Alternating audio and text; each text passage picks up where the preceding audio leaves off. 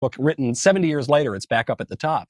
What Orwell says in 84 is, the totalitarian, tyrannical regime rules through newspeak, which is a sort of political correctness. It rules through surveillance. But most of all, it rules through doublethink. And doublethink is his word for the regime forcing you to hold mutually contradictory ideas in your head at the same time. The born this way argument and the there's no such thing as sex argument. If the regime can force you to hold both of those ideas at the same time, in Orwell's words, you lose your capacity and willingness to reason. And getting back to your excellent point earlier on, when we can't reason, then all we have is our lived experience and our grunts and our interests, and politics collapses. In a second, I'm going to ask Michael about his new book that he's got coming out. Unlike his old book, we're really hoping that there'll be something in there. His April 2017 book was called Reasons to Vote for Democrats, a Comprehensive Guide. It had a table of contents, had an extensive bibliography, and it had 266 empty pages. It sold some crazy amount.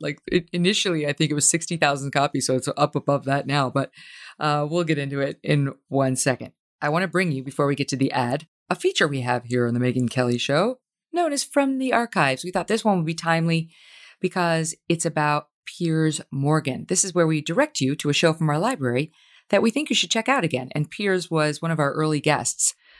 This is actually episode 16 we're talking about a friend of the show, Piers, who has been in the news quite a bit this week, as you've already heard.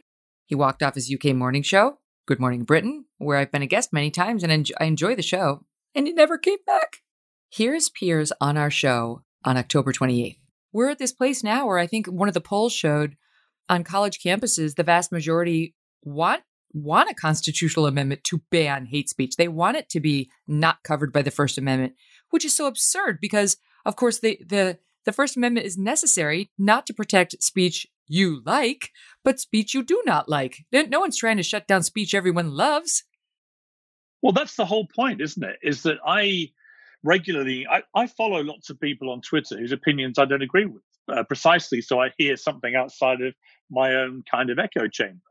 And I urge everybody else to do the same. When you only follow people on social media that agree with you, you start to develop this very tribal, entrenched view of things, which doesn't allow for any nuance or any movement. But it gets really insidious when, universities, colleges around America, we're having the same problem in this country.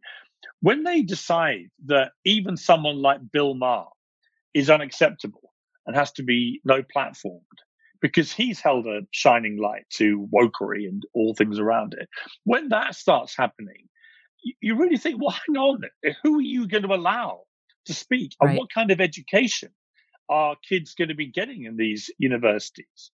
What are they going to be taught if they find everything offensive, if they're triggered by everything, and they can't even have a speaker like